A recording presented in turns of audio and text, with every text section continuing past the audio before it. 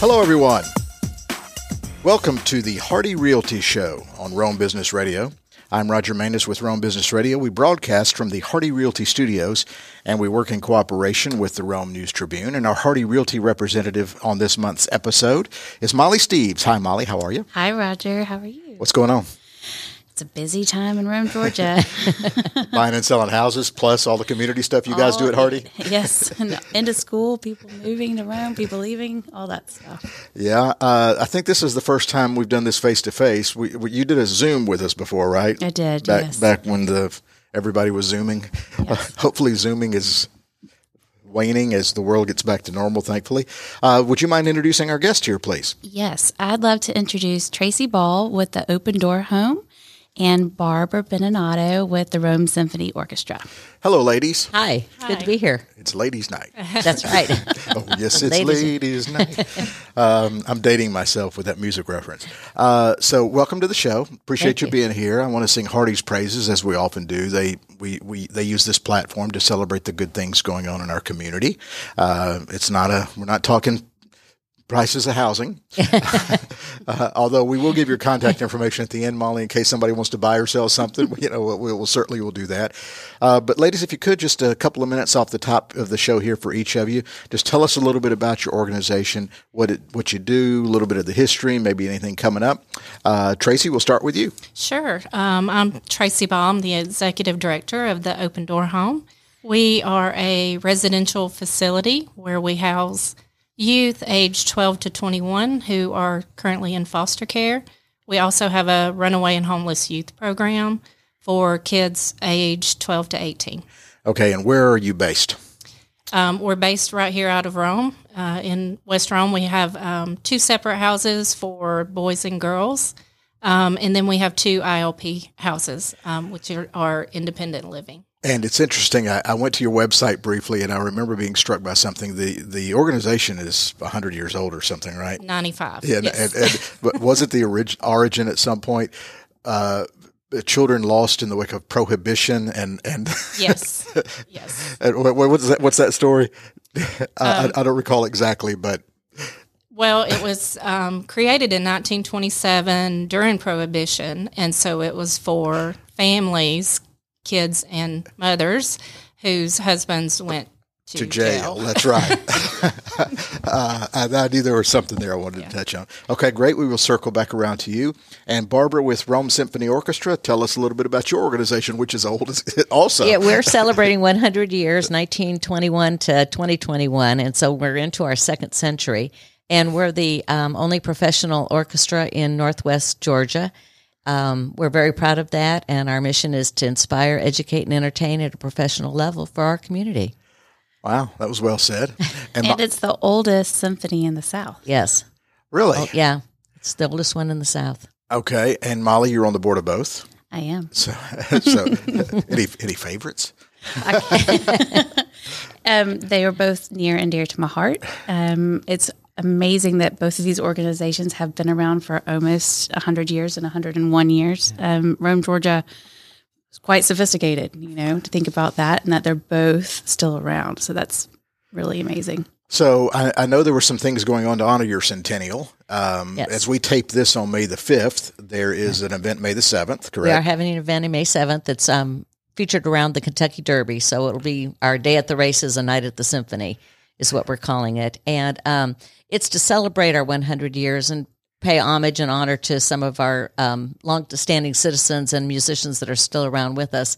And it's also a fundraiser, because that's constantly what we're trying to do, is raise money so that we can pay our professional musicians and our conductor. And we have a kickoff for the capital campaign. It's the first time we've done a capital campaign in the history of the symphony. We're trying to raise $1 million. We're almost at 100,000 right now, even before we kind of go public with it at this event on Saturday.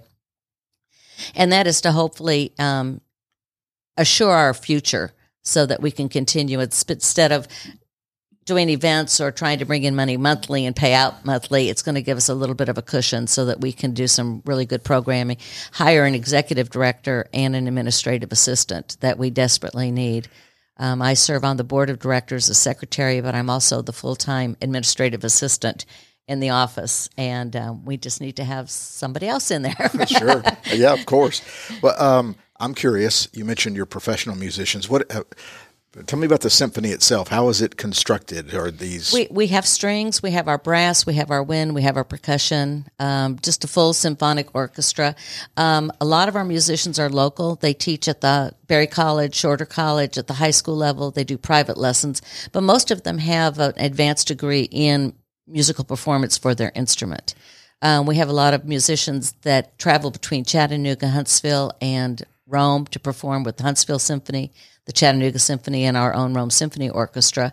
And it's just a great group of people. Some of them are new in the last couple of years, and some have been with the organization for almost the 30 years that I've been with it. So it's been really fun to get to know the musicians. And how many concerts do you do a year? We do 5 a year. We would like to do a few more, maybe 6 or 7, but right now with our budget, we do 5 a year. So we have one coming up. Our last one for the 21-22 season will be on June 11th. That's our traditional outdoor concert that we have at Darlington. It's a partnership with them. And it's kind of like a Chastain Park. People bring their beverage of choice and their food and their picnics, and we set up tables. And it's just a really lovely atmosphere, and it's a fun, lighthearted kind of symphony. And then we'll start our 22-23 season in September, and that will go through June of 2023. And we have a great lineup for that. Our conductor, Jeffrey Dawkin, is really expanding what we do and how we do it, and it's going to be exciting. It's just interesting you refer to it as beverage of choice. Yes. I would imagine that's a subjective thing for most people. Yes. So you mentioned funding, and I want to touch on that with Tracy as well. Tracy, how are you guys funded at Open Door? So we have several funding sources, the main one being a contract with the Department of Human Services. And so we're contracted to provide shelter, food for the kids. We also have several federal grants as well as state grants. And, of course, the community always wraps themselves around Open Door. So we've been very blessed with donations from local community. So you take donations from businesses and individuals? Absolutely. And how many kids are we talking about are served and helped by you guys? Normally it's about 35 a year.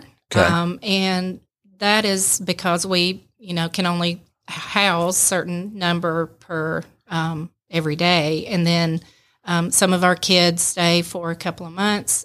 We've had kids to stay, over 6 years. So it just all depends on the parents and how quickly they can work through a case plan. How long have you been affiliated with the organization, and how did you get affiliated? So I started in November of 2019.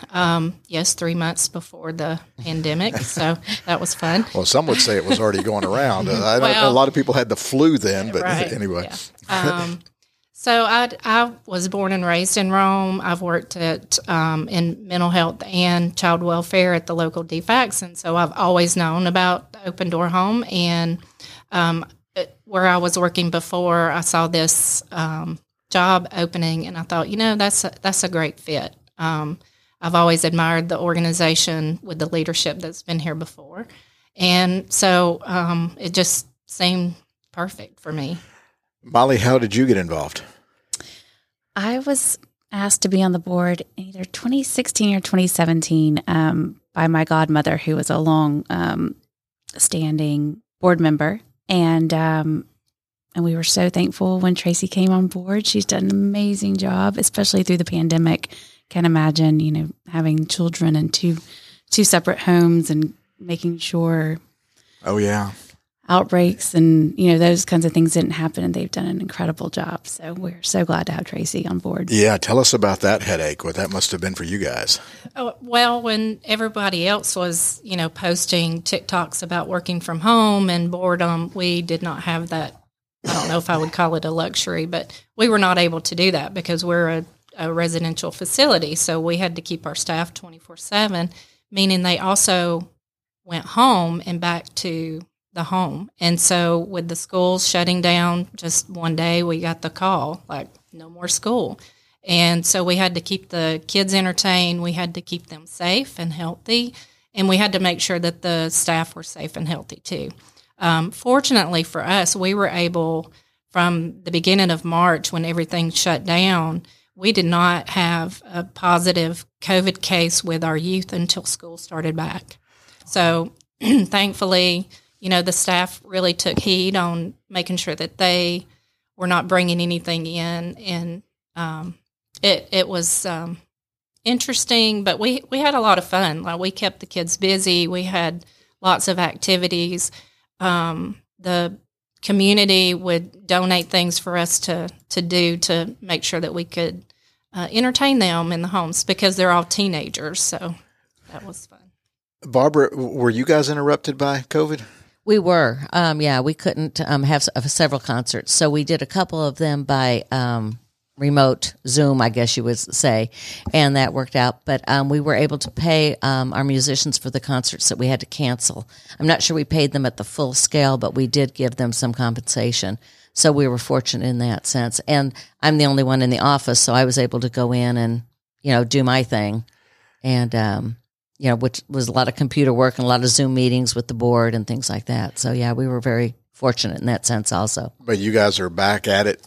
We are back at it, yes. Face to face, or ear to horn. Yeah, we brought in, of course, our musicians wore masks unless they were blowing into an instrument, and they couldn't. But then we had plexiglass shields that Berry College was very gracious and let us borrow for several concerts to put them up so that aerosols wouldn't go out on top of our violin players and things like that. We just did a lot of whatever we could to keep it going, and it worked out well.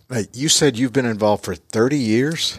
I think I went on the board in 1992, about 2 years after we moved here. Okay. So obviously a labor of love. Yes. So what attracted you to not only get involved, but stay involved? Well, Ira Levy and Libby Levy invited my husband and I to a concert, and there was a squeaky clarinet in the section, and I thought, oh my goodness, these people need my money. We've got to be able to hire better musicians. So that was kind of the start of it. And then I retired from my position in laboratory medicine, and in about 98, and didn't have anything to do, so I started helping out in the office. And then there were some transitions there, and so I just kind of ended up being the little administrative assistant up there for a couple of executive directors. And then just before the pandemic, I think about a year before, we lost both our executive director and administrative assistant. And so I was called back in to come after a little bit of a 2-year hiatus and get things back in working order. So how are you guys funded? What do you need from our listeners? Well, a lot of it is through season ticket sales and our subscription series. We have in the past done what we call an annual fund. We're changing a little bit about that, how we do that. And so this capital campaign is really the first time that we've had that initiation to bring in a big source of money. We do have a woman on our board who helps us with grants. We've had some local success with grants. We have applied for one through, I believe it's the Georgia Council for the Arts, that's called a bridge grant that we're waiting to hear from in June.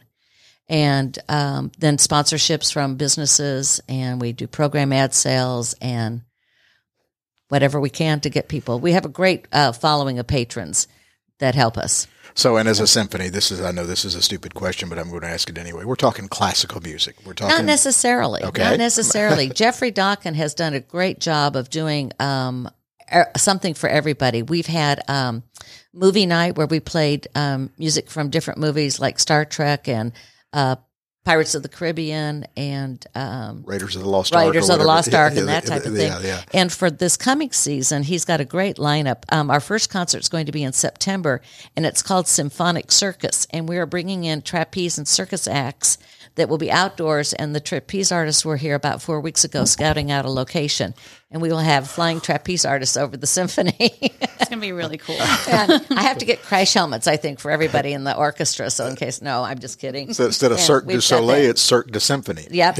And then we've got Rachmaninoff as a pianist, and he's celebrating 150 years. So there'll be a concert with Rachmaninoff.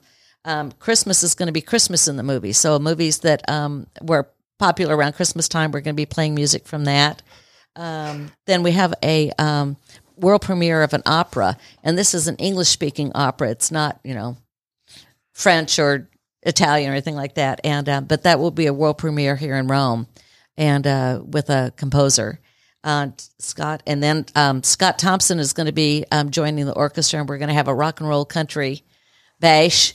And then finally in June, we'll have our traditional concert outdoors, and I think it's going to have a little bit more of a classical set to it, but it'll be a small ensemble of strings and maybe not the trombones and things like that, but it'll be a real nice event again with beverage of choice, and bring your picnic. So it really does run the gamut. So if somebody who buys a season ticket, yes, they're going to have a different experience each time. And we also offer vouchers, so you can buy a voucher that let's say a group of 4. So if you wanted to bring 4 people to one concert, you can use it. Or if you're a single person, want to come to 4 out of the 6. So it gives you a lot of flexibility, and that's real popular. Well, Molly, I said we weren't going to talk about the price of houses, but I would imagine in real estate that the quality of life in Rome, that something like the Rome Symphony would certainly help, sell homes and things like that. People coming here, the quality of life would be an attraction, would it not? Absolutely. And we actually even had people who have not yet moved found out about the symphony and have bought season tickets already. Folks coming from major metropolitan areas that want a little bit more of a quieter life, maybe some more land, to know that they still have that here, even though we have Chattanooga and Atlanta nearby, they have this here. Right. So it's been a great asset. We have a lot of people that come and say, oh my gosh, I don't have to go to Atlanta anymore to hear a quality symphony. And the Spires is also, their clientele has really been appreciative of the quality of the orchestra. And they bring a bus to our concerts. Right. So season ticket sales, but corporate sponsorships, anything like that available? Okay. Mm-hmm. Yeah, we're looking for some corporate sponsors for the Symphonic Circus especially. So we have one on board, Harbin Clinic is going to be co-sponsor, so we're looking for a couple of other co-sponsors for that. So if anybody out there is interested, 291-SYMP is my number. There we go, or email or whatever. office@romesymphony.org. Yes. We were talking. Call Molly. She knows how to get a hold of me. And everybody has Molly's number. Yeah, I was gonna say, real estate agents, they pass out their number all the time. I could go knock on Barb's door too. She lives 2 doors down too. Just go to the Hardy Realty website, look under agents, and you got phone numbers all over the place. Right. So Tracy, you talked about how you guys were funded. How are you staffed? Do you need volunteers, or is it full-time staff? Are you allowed to have volunteers because we're dealing with children? How does all that work? So currently we have approximately 32 staff. About 20 of those are full-time, and the rest are part-time or PRN staff. Okay. And so how does the volunteer process work? So we have a program coordinator who vets the mentors or volunteers. What we're really looking for right now is mentors. We would like to have each of our kids have one mentor so they can get that individualized attention, because it's hard when you have 2 staff members and 10 kids. So we might have touched on this earlier. Are these kids transitioning from foster homes to foster homes? Specifically, who are these children? So it varies. Okay. All of the kids that we currently have are in foster care. Okay. That could just mean that we wanted to keep them in Rome and there wasn't a foster home available for them. Okay. Or maybe their needs are a little bit more than a foster parent can handle, and so they come to us for that as well. And you mentioned when the job opened up, you were intrigued by it because you said it was a perfect fit for you. Why?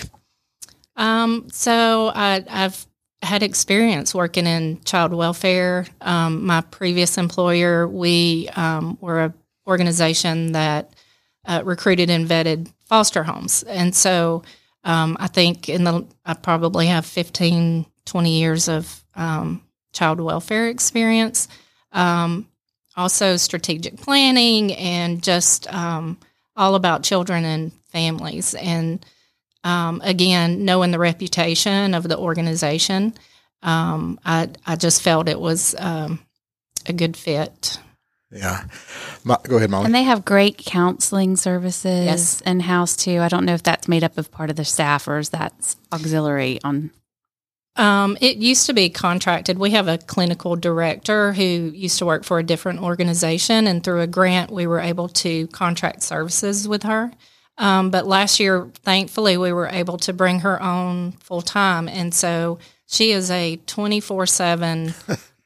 She is always on call, and she loves it. Like, these kids are her angel babies, as she refers to them, even though they're 15, 16, and they love her. And so we always know that if we start having issues, or if any of the kids start having issues, that they can call her and she will just come and meet with them. And it's invaluable. It really to have is. somebody constant in their lives. Yeah. And that's what's great about the home, is it's constant. Yeah. And many of these children have not had consistency in a safe place. Right. Yeah. So what are their various backgrounds? I guess it could run the gamut, could it not? Yeah, it's all of these kids have suffered from some type of traumatic event, and the reasons that they are in the home is not any reasons that they did, but it was their parents needed some extra help, and so they're all victims of abuse and or neglect, and so when we're dealing with them, we have to realize that these kids come from hard places, and so we have to approach them we use trust-based relational interventions, and so we really want to connect with them. We want to normalize a very abnormal situation for a teenager. And so just building those relationships, engaging with the kids, having fun, playing, even though they're teenagers, and we have to pull them away from their rooms and their cell phones. Their screens. Yes. Yeah. We still, we want to engage with them constantly. Even something as normal as most of us would call normal, just having a family movie night. Hardy was gracious last summer to do a movie night for both the boys and girls' homes, where we rented a movie and we had food and that thing. And it was something that some of them had never done. Wow. Just watching a movie with your friends or your family, that's their family now in the homes. So just things that we might not think about every day. So just a call to action if anybody's listening and thinks of anything they might want to do to help, just kind of have some normalcy that we might have had would be awesome. So it's hard enough being a kid anyway. Right. But when you're a kid with that much, with baggage like that to deal with. So from your organization standpoint, it's not just about providing the service of a roof over the head and food in the belly. You're dealing with the psychology of it. Absolutely. And how do you guys handle that yourselves? It's hard work dealing with any teenager, much less one that comes from some of the backgrounds that they come from. As I mentioned before, we try to normalize it as much as we can. They can personalize their rooms. They have jobs. They go to public schools. They go to prom. They go to prom, which we have one graduate this year, and she will be attending prom Saturday. And so she's going, to get her hair and nails done this afternoon. And so, it's all about making sure that, as Molly had said, that they know that we're the safe place. Sometimes that comes with, we're the ones who get all of the negative pieces of it too, because they know they can come to us and be teenagers. So it's stability and consistency. Yes. Which many of them have never had. Yes. Wow. So what do you need? What do you need from our listeners? We're always in need of monetary donations. We have what we call the Happy Days Fund, which is all about recreation. And so for these kids to go to Six Flags, bowling, skating, any of those, quote, normal activities that kids like to do, we try to do at least monthly. We have an activities committee that we just do different things with. They love fast food. It costs a lot of money to run 2 big homes and then 2 smaller homes as well. And so, even though we have the contracts and the grants, it's sometimes difficult to make sure that we're able to provide the kids with the stuff outside of the home. And we also have our yearly fundraiser, which is Clubs and Clays, an event that we do at Barnsley every year. And it's Friday, 4th. Yes, Friday, November the 4th. We've had great sponsors in the past and great teams where they do some skeet shooting in the morning and then they play golf in the afternoon. And that raises a lot of money. And we doubled our money last year. Yes, it was amazing. Goes all straight to the home. So that's just, I know that's so far off, but it's another thing too. Never too late to plan. Well, any final thoughts? Anything you want to make sure that you get out there for our listeners to know about the organization or what they can do to help? Or contact information, website, things like that? So our website is www.opendoorhome.org. I'm sorry. But we're going to go through a rebrand soon because if you look at our website, as you said you did, you probably saw little babies and said our needs were diapers. Throughout the years, the state has changed where they only want to place kids over the age of 12. And so we want to be reflective of the population that we currently serve. So we're going through the rebranding and just kind of modernize our logo and all of those good things. But we also are very active on our social media. So our Facebook page is still Open Door Children's Home. So you can look on there. We will do small ask, like for Six Flags tickets, or we put an ask out for our young lady that's attending prom on Saturday, and we were able to raise a lot of money and get everything that she needs for prom to make it memorable for her. So people can certainly follow to engage on their social media platforms. And you said it's opendoorhome.org. Yes. Just want to make sure about that. And are you going to leave when you rebrand and when you redo the website, are you going to leave the prohibition story on there? Absolutely. Absolutely. Because it was just interesting. Both organizations today, Molly, are so entrenched in the community for a long time. You know, sometimes we have businesses or organizations that come in here and they're brand new or they've been around a few years, but my gosh, you guys have been vital forever. Yes. So I guess you guys take pride in that history and tradition, huh? Absolutely. And what about success stories?